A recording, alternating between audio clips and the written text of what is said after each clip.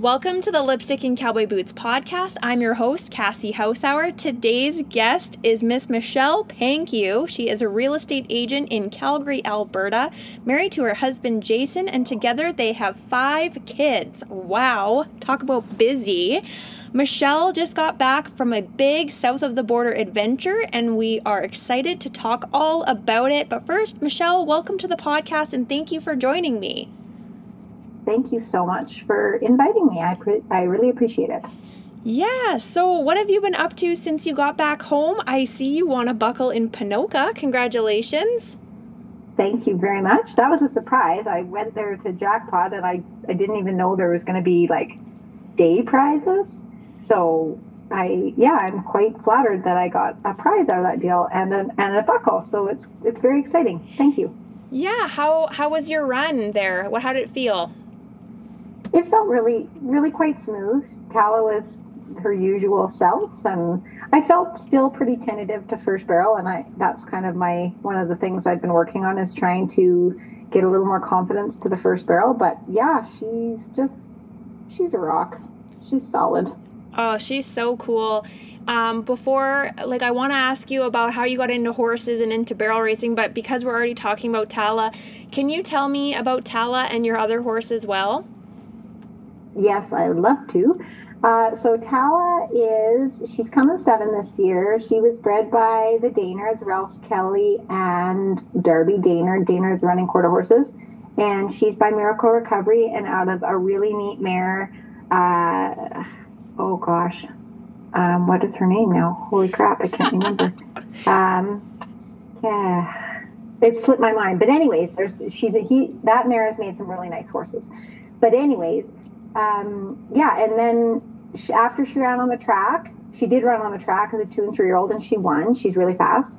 She went to Carly Christensen. Carly and her family purchased her, and Carly trained her up and featured her, and I was very fortunate that the Christensens allowed me to purchase her in the end of July this year.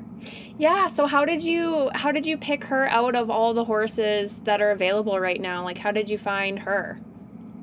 Well, thank you for asking. I am a very non-aggressive rider. I don't really whip at all, hardly. I don't really know how very good. And I'm not a real good kicker. I blame it on having really long legs. So I was watching jockeys that ride really quiet because I feel like that's kind of more my style. And so when I decided I was going to shop for a horse, I went and circled like 4 horses in the program at the South Country Futurity and Derby, and I had kind of an idea of the age I wanted and everything else like that. And I was hoping for something that had already shown that it could clock, let's even say mid-17s or whatever on a regulation. So I had 4 horses circled in the program at South Country, and 2 of them didn't show up. And so I watched a couple of them, and I'd had my eye on another horse actually. And he ended up selling, which is kind of exciting. I'm excited to watch him go this year. But yeah, after South Country, I'd watched Carly ride Tala, and I called her up the following week, and she wasn't really for sale, but they told me it just felt right and that I was welcome to come and try her. I love that so much because I truly believe things just work out how they're supposed to and when they're meant to. And this is just one of those things. That's awesome. Thank you. Yeah. Okay. And then tell us about your other horse as well. So Scorchy she'll be 6 this year, and she was bred by Tracy McDonald, who is a very, very dear friend of mine, and out of a really cool mare who I always loved. Tracy called her Katie. She's a daughter of Martha Six Moons, and she started by Firewater to Fame. And yeah, Tracy had kind of got her going, and I bought her when she was 4 in the summer of 2020. And I basically just trail rode her the rest of that year and started kind of dorking around at jackpots and everything else like that. And so she's coming along. I would say she's a little slower to mature, and she just doesn't really know. She thinks she's super fast, like she pins her ears back, and she wants to be like gritty, but she's not fast yet. But anyways, she's definitely got, like, she's supposed to be fast. She's bred to be fast, but but she's just slower to come on, but I really enjoy her also. And she's a good friend to Tala. Oh, I love it. That's exciting. That's really awesome. Good. Okay, well, I always like to ask people how they got into horses and what made them start barrel racing. So tell us about your adventure of life with horses. Well, both my parents grew up in the country. Like my dad grew up on a grain farm in Saskatchewan. My mom with like a mixed use farm, and she's from Old. So my mom had grown up with horses and animals, but we lived in the city.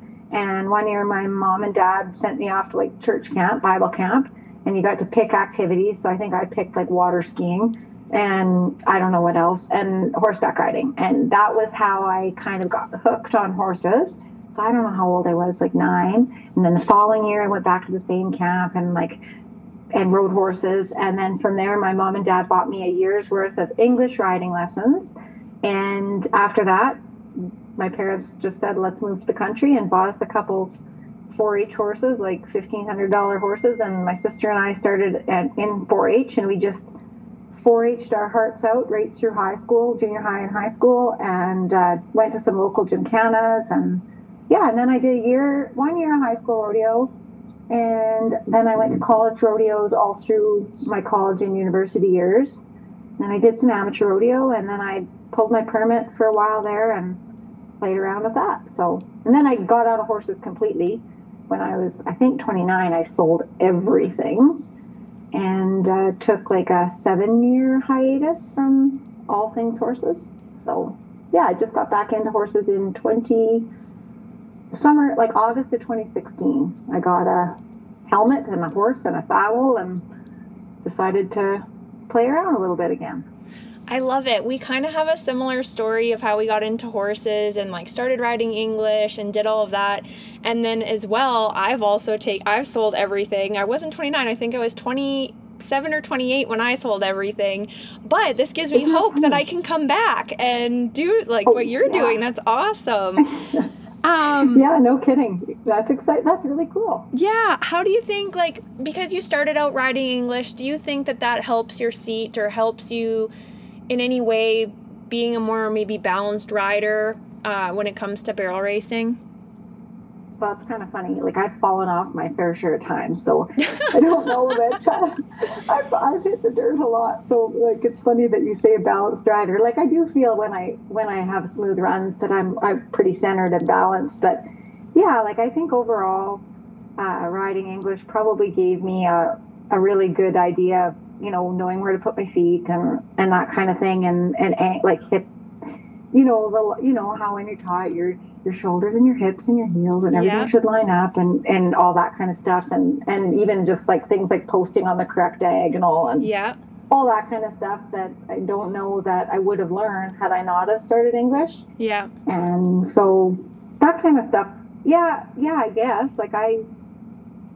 I don't know.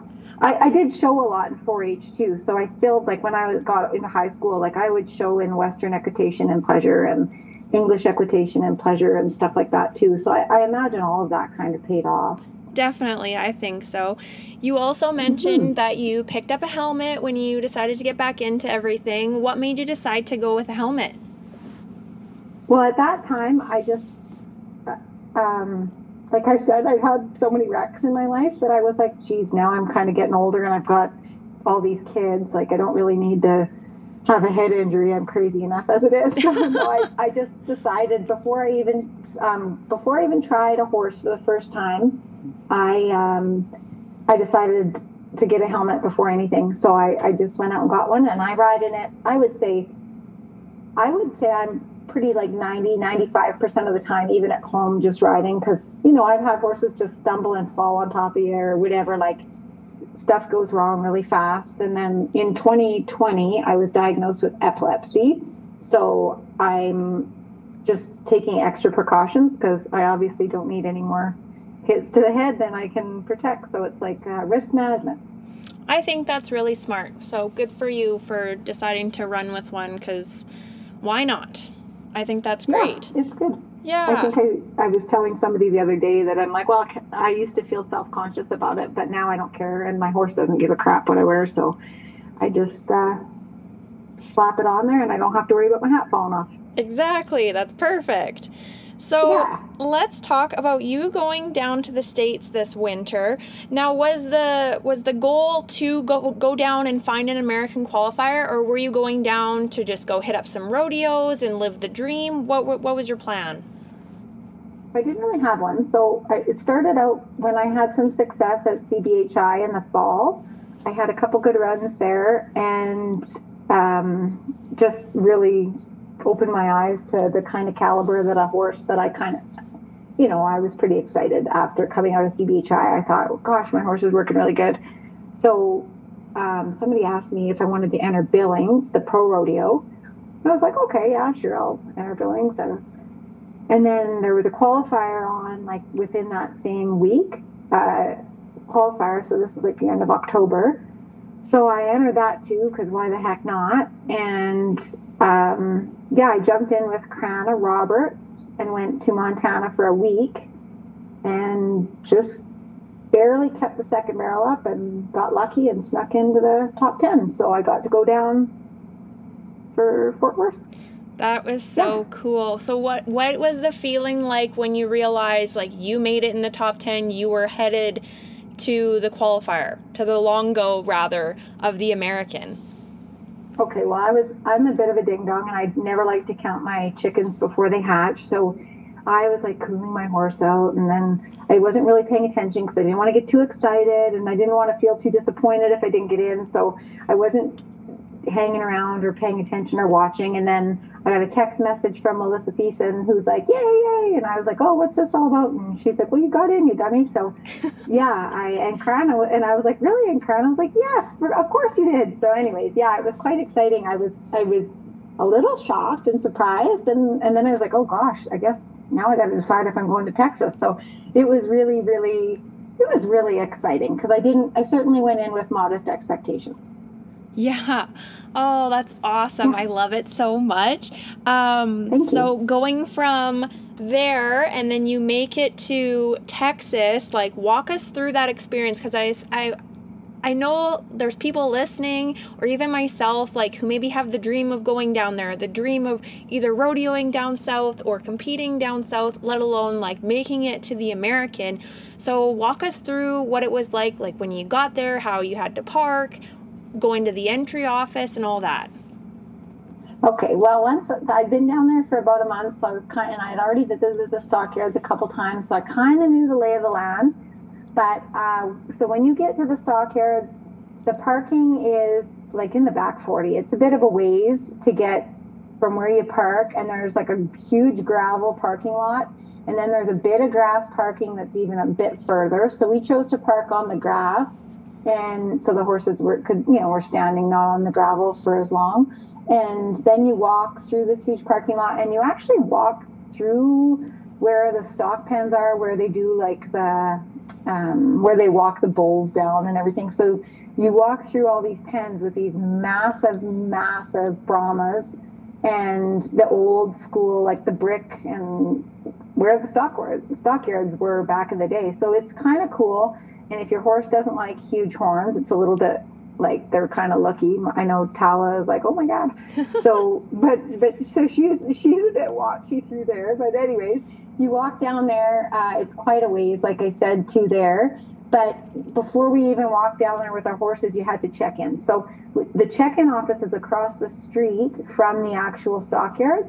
And so we had to be in dress code, and so we got all dressed up, and we knew we were getting headshots and stuff. So Lisa Zahada and I were there together, and we walked over, and it was really fun. It was very exciting and filled with energy in the office, even just for check-in, because it was really cool, and the people were friendly, and we got given a jacket and then back numbers, and the back numbers were really cool. They were leather, which I thought was like unique and different, kind of a nice keepsake.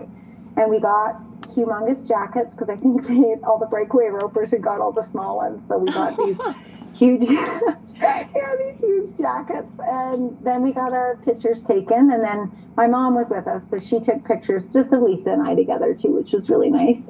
And so that was good. That was it, because you had to check in before you could take your exhibition. So that was like the day before the long go. that was the day that we had our exhibitions. So from there, I went back, and then I could take my exhibition. So every girl got an exhibition, which was in the same order as the draw. Mm-hmm. So I had run in there a couple times already. Like the first time I ran in there was a disaster. So I had 2 other runs in there, and I got a little bit better and a little bit better with each run. So I felt pretty good that, I'm like, well, Tala doesn't need to make a run in there. So for my exhibition, I just felt like I needed to trot. So I trotted my exhibition, and I think a lot of girls did too. Some ran, but I just trotted her through, and it was really cold. So I was wearing line bib Carhartt overalls and a Saskatchewan grad jacket. I call it, like a flannel coat from Costco. And I looked like a total hobo, but it didn't matter. It was really cold. So I just trotted her through, and I felt so good after my trot through. It's funny because I was just like, well, she feels amazing, and this is as ready as I'm going to be. So I really had a really good sense of peace and confidence even the day before with my quick trot through the pattern. And then the next day, so we stayed there overnight because the roads were kind of sketchy and it was really cold. Like our ice buckets were froze solid overnight, or our water buckets, I should say. So it was quite cold. So we just set up pens right at the trailer and stayed there at the stockyards overnight. So we were ready in the morning. Yeah. And yeah, that was kind of the get ready part. That sounds like a pretty great get ready day, and I like that you trotted through and you just knew it felt good and you did what you needed to do, not paying any mind to whoever else is doing things, right? Yep. Looking at that arena, I've watched I've watched the Longo for as long as it's been around. The American's my favorite rodeo. Tell us what that arena is like. Is it kind of long and skinny and first is pretty hard? Because a lot of girls always do have trouble with first. It's funny you ask because I thought going down there, I was like, I'll have the Canadian advantage, I called it, because we run in a lot of small indoor arenas. So I actually thought it would be just like every other small indoor we run at, but it was different. And I don't even know how to explain it because I don't know if it's because you have such a long run in. Yeah. And then first almost feels right there. Yeah. But it does really, I was like, there's no such thing as a blind first. We're Canadians. But yeah, it was a really tricky setup, I would say. And Marcy Lay had joked that it just was not a user-friendly building. So right. Yeah, it was definitely not as easy as I kind of thought. Not easy, but you know what I mean? I thought it would be like a regular old Canadian indoor. And it wasn't. So, and also that it's kind of stadium-y. So if your horse is at all looking around or anything, there's certainly a lot to look at in there too. Definitely. So then you got to make your run in the Longo and you made it back in the top 30 and you got to go to a performance. So I want to know what it was like when you found out that you made the top 30 and you were coming back in a performance, and also what your run was like. Well, I was really I tried to be really relaxed for that run because I know that that's when my horse works the best. That's kind of what we figured out is key, is when I relax, we have better runs. So I just tried to stay really calm and didn't go over to the pen till I was 15, maybe 20 horses before my go. So I could keep away. And then, yeah, when it was my turn, I just kind of coasted her in there. I'm still not super gung-ho to first yet, but that seemed to work. And yeah, she's so darn fast that I knew that we had a nice first, and I was just like, all right, let's go. And we carried on, and everything was kind of going good. And when I turned third, which has kind of been a struggle for me, third barrel, I knew it was good. I knew it was just as smooth as run as I could ask for. So on the way running home from third, I was like, go, go. I actually I patted her neck and I said out loud, go, go, go, because I just needed a little more enthusiasm in my body to hustle her through. And I heard my time and I was like, dang, that's pretty good. That was better than I'd run in there, by 3 or, it was much better than I'd run. I think the fastest I'd run in there, and a couple times before, I think I was a 14-1. So I was really happy. And yeah, I was really happy, and Tala was happy. She was pretty full of herself, so yeah. So she had to sort of like walking her back to the trailer. It was exciting. And then I had to wait and wait and wait because we were in the first like 80 girls, I think, or 70 girls, and so I had to wait like quite a while to see if I was in. And I got bumped a few times, and so I was anxious, but I had done everything I could do, I felt like, and I was like, that was a good run, so it'll be what it will be. But sure, it was anxious, and I was also very excited to cheer on the other girls that were from home here, and so it filled my day up just watching watching them and hoping for the best for them. So I tried to keep myself distracted cheering for everybody else. Yeah, well, I mean, how many hours? There was like almost 8 hours of barrel racing, so you had some time to be distracted, but it's also a really long time to wait out. It was. And then when it was over and I was like, okay, I'm in. And like, not just in, I was really proud, like that I was in like that top, the top half or whatever. And I was really like a little overwhelmed. I was kind of emotional and just, I don't know, it was already such a privilege to go down there. So to get to go again was just something that I was like, holy crap, this is so cool. Like I was a little bit of disbelief and just like, yeah, it was really quite exciting. Very exciting. And so, your performance run, that was your first ever rodeo performance run, was it not? Well, it was definitely my first ever rodeo performance run on Tala, and Tala's first ever rodeo run. Like she's only ever been in the slack before. And mine in several years. Like I think I've been since I started barrel racing again, I think I've been in like maybe 3 performances. Yeah. So like everything else has been like a jackpot or slack or whatever. So I was a little bit, and I'm like, probably I get really nervous, like pukey, like, oh gosh, I'm gonna be sick. Like I get really nervous anyways. And so trying to stay calm was like it's a challenge for me for sure. And then like I was trying not to think about the fact that Tala had never been beside a chute with a bull in it, and like all these things that I'm like, gosh, like there's going to be like people there and music and loud and there's bulls and like it was just a lot going on, and the atmosphere was super high energy, and the back pen there is really quite crowded. Mm-hmm. And there's like between the pickup men and people loading stock and the bull riders trying to get ready to, so there's just a lot going on. And then in the warm-up pen, it's very, very small. And it was, when I walked over, the steer wrestlers were there. They were just getting ready to go in. And then and it was also like full of team ropers, and Tala is not a huge rope fan, so I was like, oh god.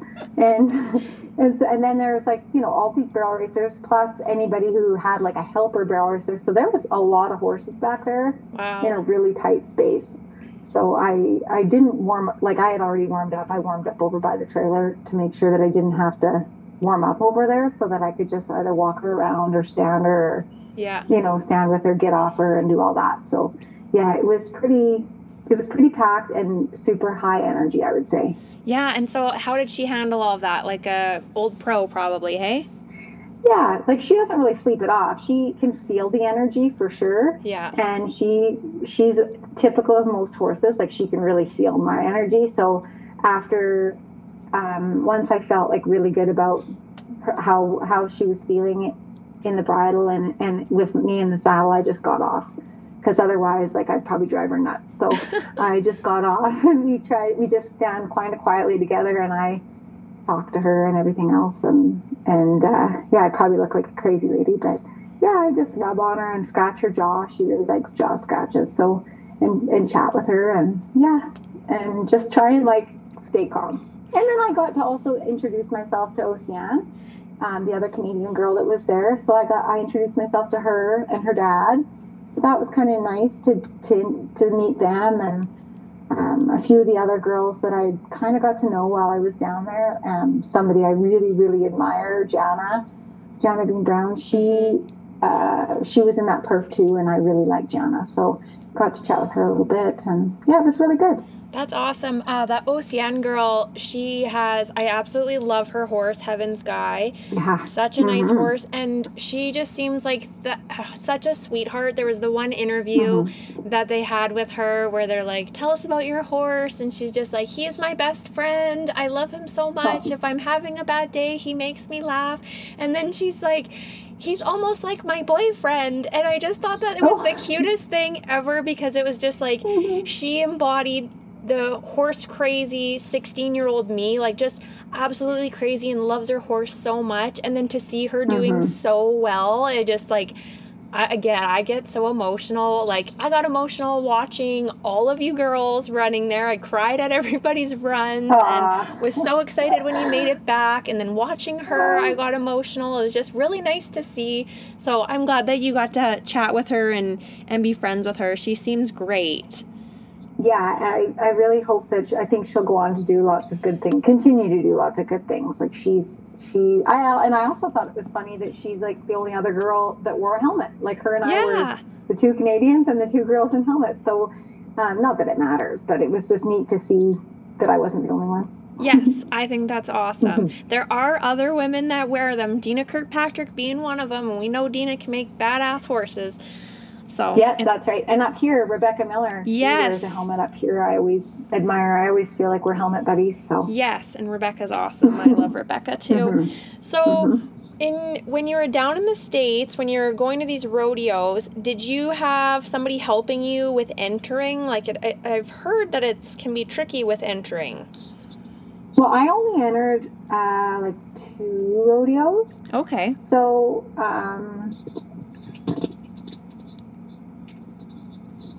Sorry about that.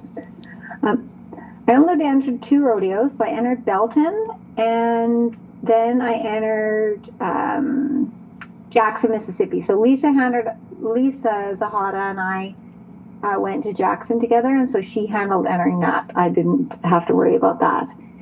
And that's it. Those are the only 2 ones I went to. I entered Odessa by myself because I went down really early. So I entered Odessa too, which was in the first part of January. Awesome.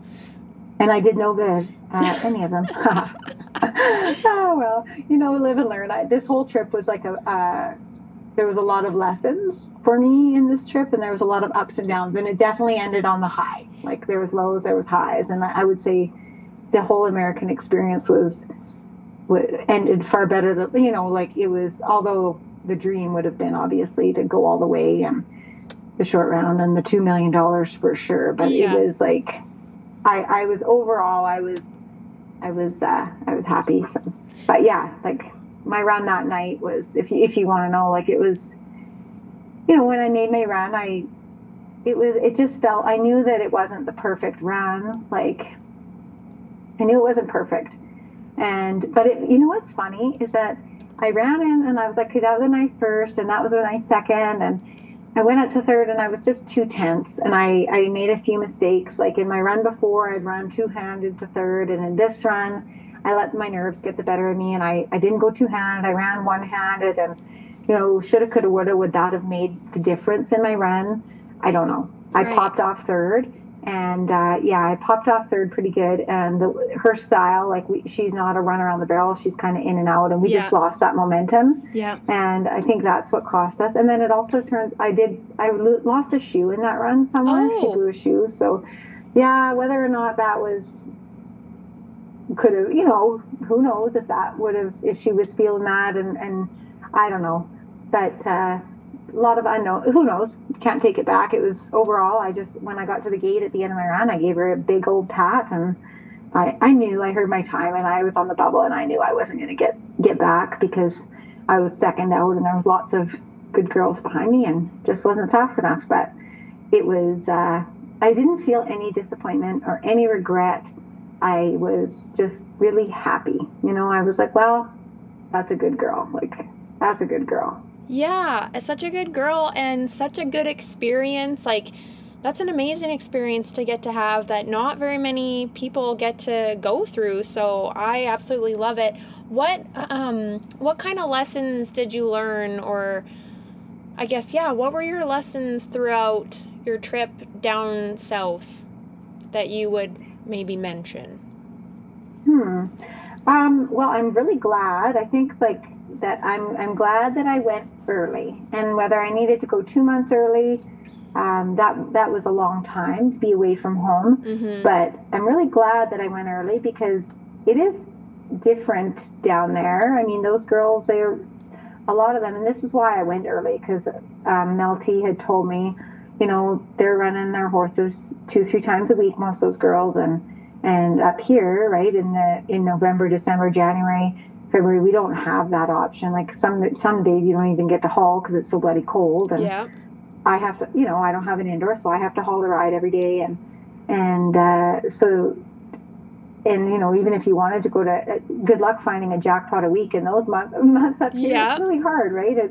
It's hard to find jackpots and similar setups, and then the ground is different down there. There's a lot of heavy ground. Mm-hmm. So just getting conditioned, I would say, I found that like I was really glad I went down because the ground is different and the setups are different and the humidity is different. So everything from just climatizing my horse at that time of year too, like there's a lot of differences. So transitioning feed, like I went down there. Now, I guess if you're only going for a couple weeks, maybe you could pack enough hay. But I went down there and I had to buy hay and I bought feed. So just even getting my horses on, making sure that they were happy with their diet, which they were. Like they ate pure alfalfa and they were in heaven. So it was very easy for them to eat the hay down there because it was so delicious. But, all those little things that I didn't know what to expect. So I was definitely learning as I went when it came to finding feed and getting them all settled and figuring out when to go to jackpots. And I mean, there's a ton of jackpots down there. Yeah. So you could go to one every day, but I'm trying to figure out that balance of getting to know my horse because we haven't been together that long. Yeah. So getting to know my horse and making runs so that we can figure each other out and get our timing down in different size pens and whatnot. Mm-hmm. And my own confidence because I'm not a super confident rider. Like I'm just, I don't know. I've never really done this well before. So it's all new to me. So just figuring out all that and knowing where to go, which jackpots to go to, and what setups are like. And like Tala, I don't know if this was because she ran on the track, but she's not real keen on stopping at the end of a run. So the closed gates are far better for me, and it's scary for me because she runs up to a closed gate, and like I think the look of terror on my face and the gate person's face is probably priceless, like every time, because it's scary.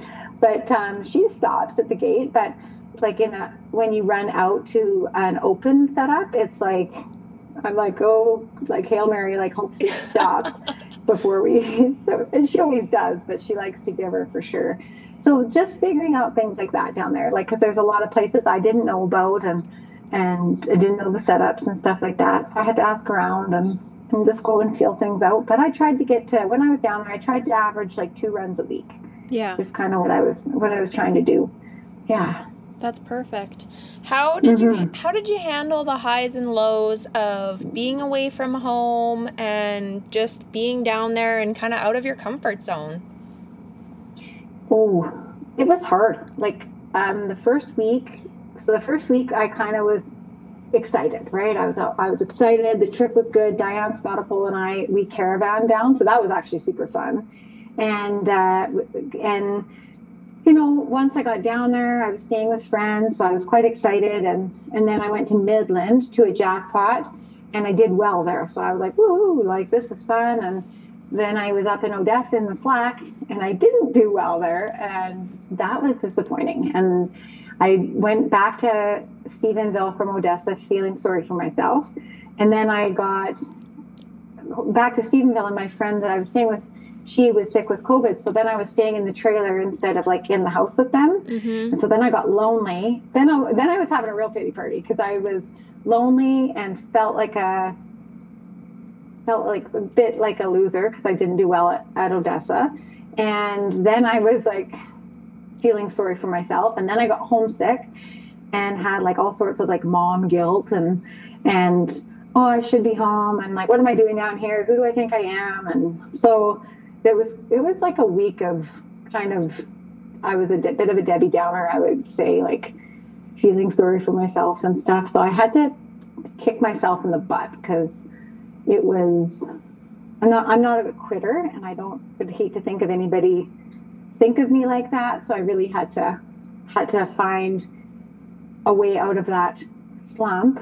And I started like taking Michelle Davies' mental toughness stuff again, because I always find that kind of stuff really helps me, and I clearly needed it. Yeah. So I was just started to refocus on training my brain. I went and rode with Kelly Barr, was down at Dawn Links, and so Dawn's a friend of mine. So went and rode a couple times a week with Kelly and Dawn, and that was fun.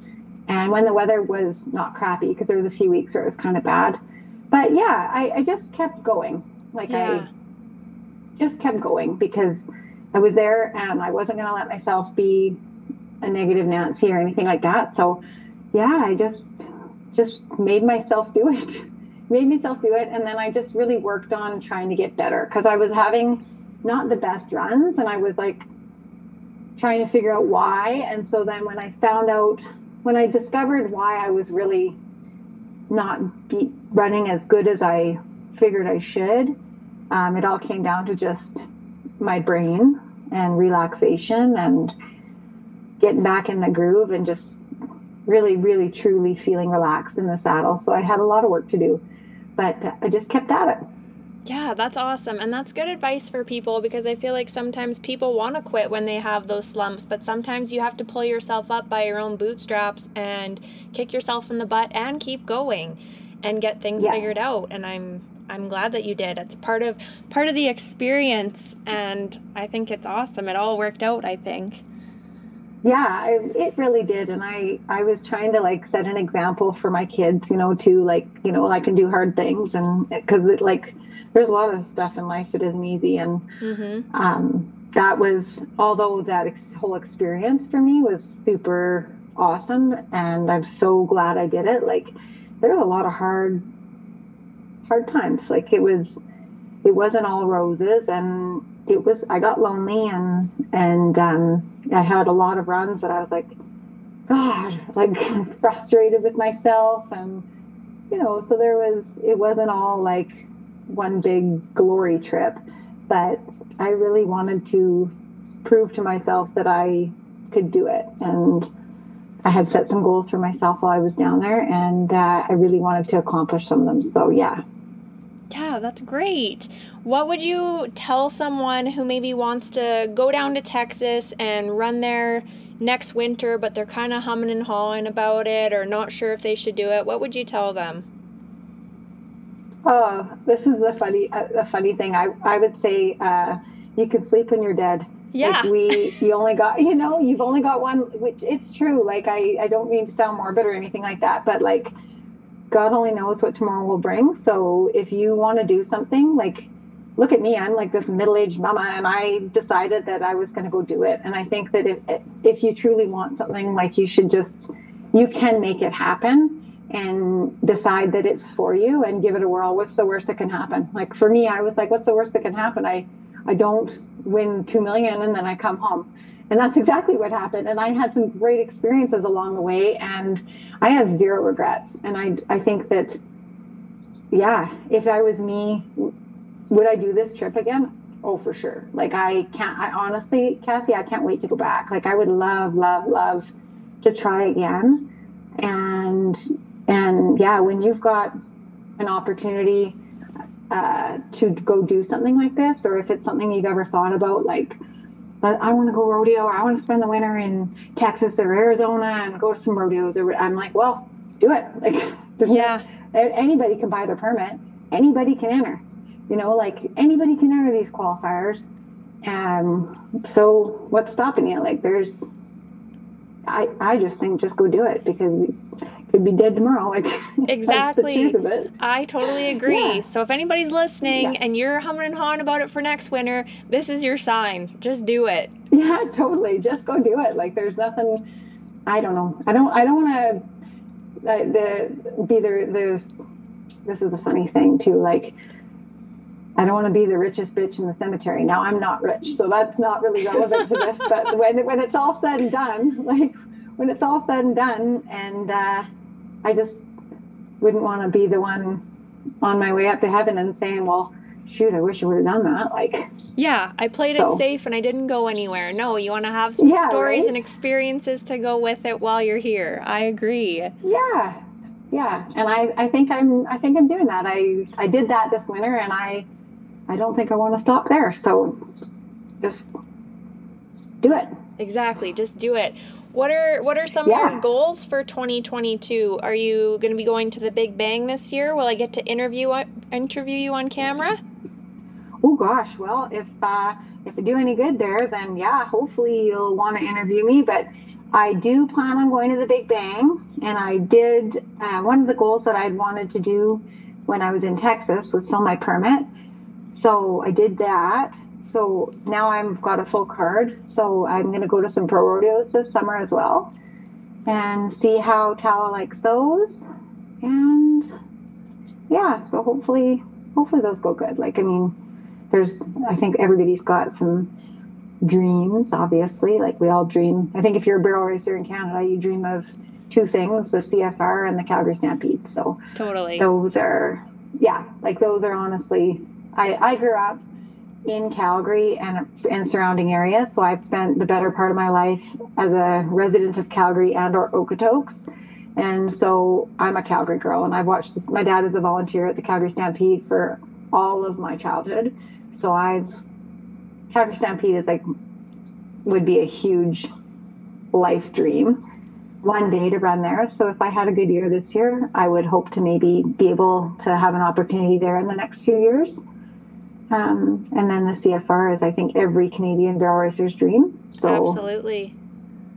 But yeah, there's a long way to go. Like, I haven't even gone to a pro rodeo yet this year, so really, it's the season hasn't even started yet. So it's hard to dream too big. But definitely, if you don't dream, then what the heck?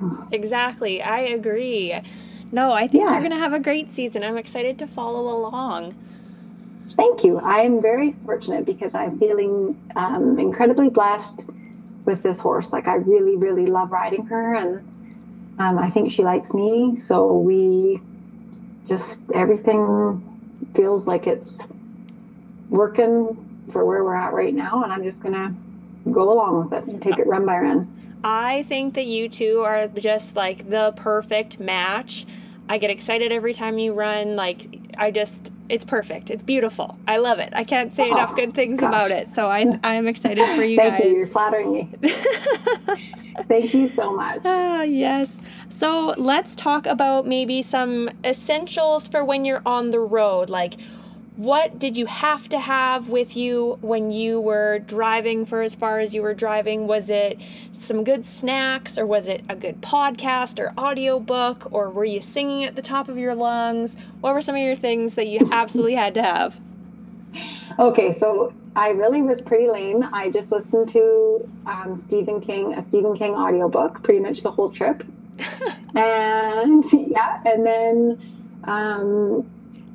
so that was the driving part. And then I think you had asked me if for my horses. So I keep with me in my trailer, like the usual, like every barrel racer has a first aid kit and lots of bandaging equipment and boot and Banamine. So that kind of stuff I keep with me. Yeah. And I am true believer in like GastroGuard. So I keep my horse whenever my horses, if they're being hauled or I'm running them, they get a quarter tube of GastroGuard like every day. Mm-hmm. So that, like, I have a box of that stuff with me at all times.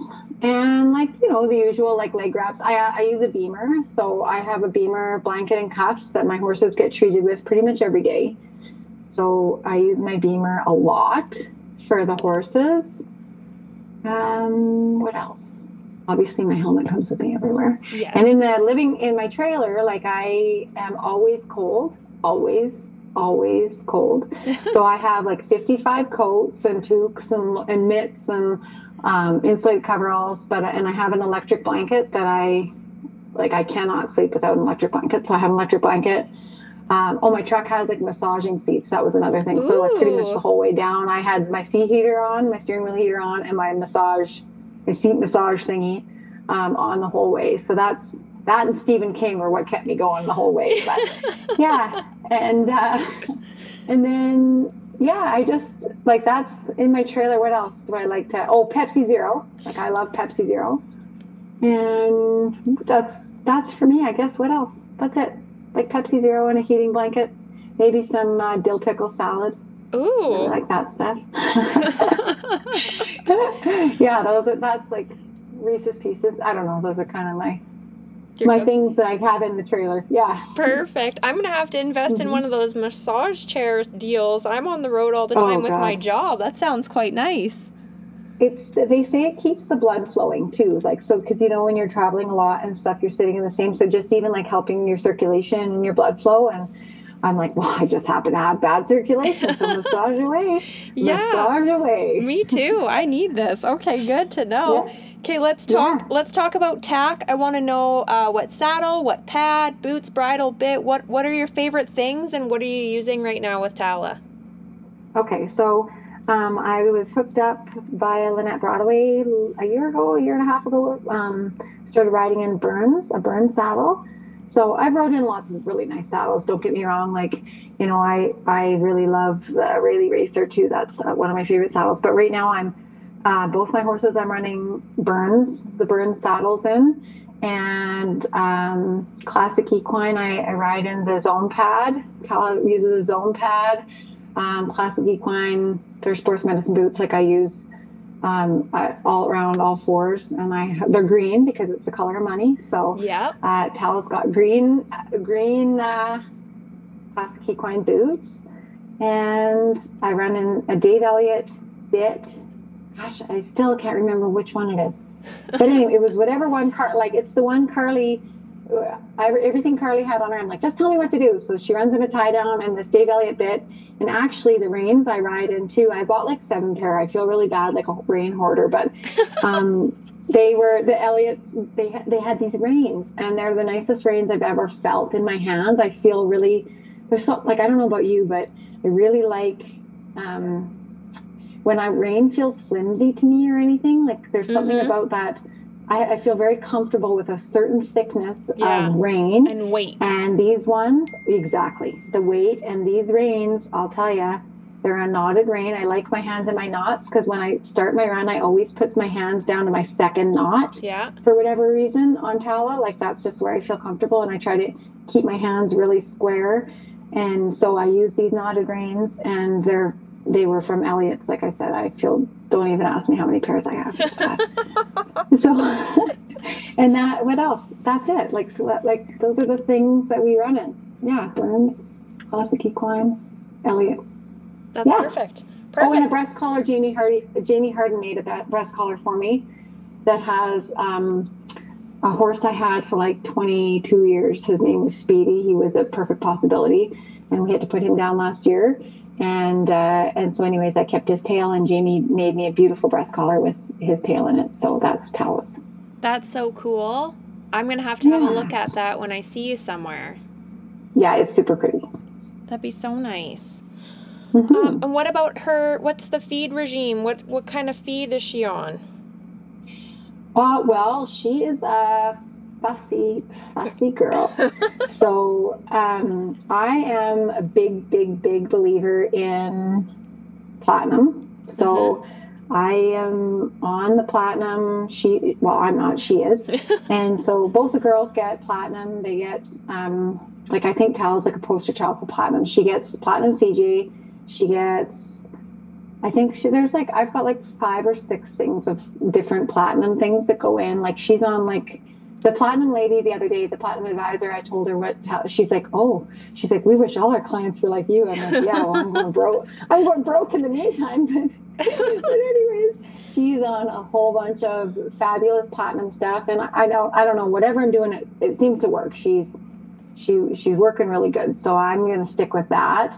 And it's just a matter of trying to get her to stay eating it. So she seems to be not too keen right now on any complete feeds. So I think I might just see if she'll clean everything up with just straight oats. And she eats really good hay. So between alfalfa and grass hay, and she should get all her protein, and she gets lots out of all her platinum, her aminos, and everything else like that. So we're just playing around with some oats right now and platinum, and yeah, she's feeling good. So I guess I'm just gonna stick with that. Perfect. Do you have any upcoming races? Are you going to Spring Thaw this weekend?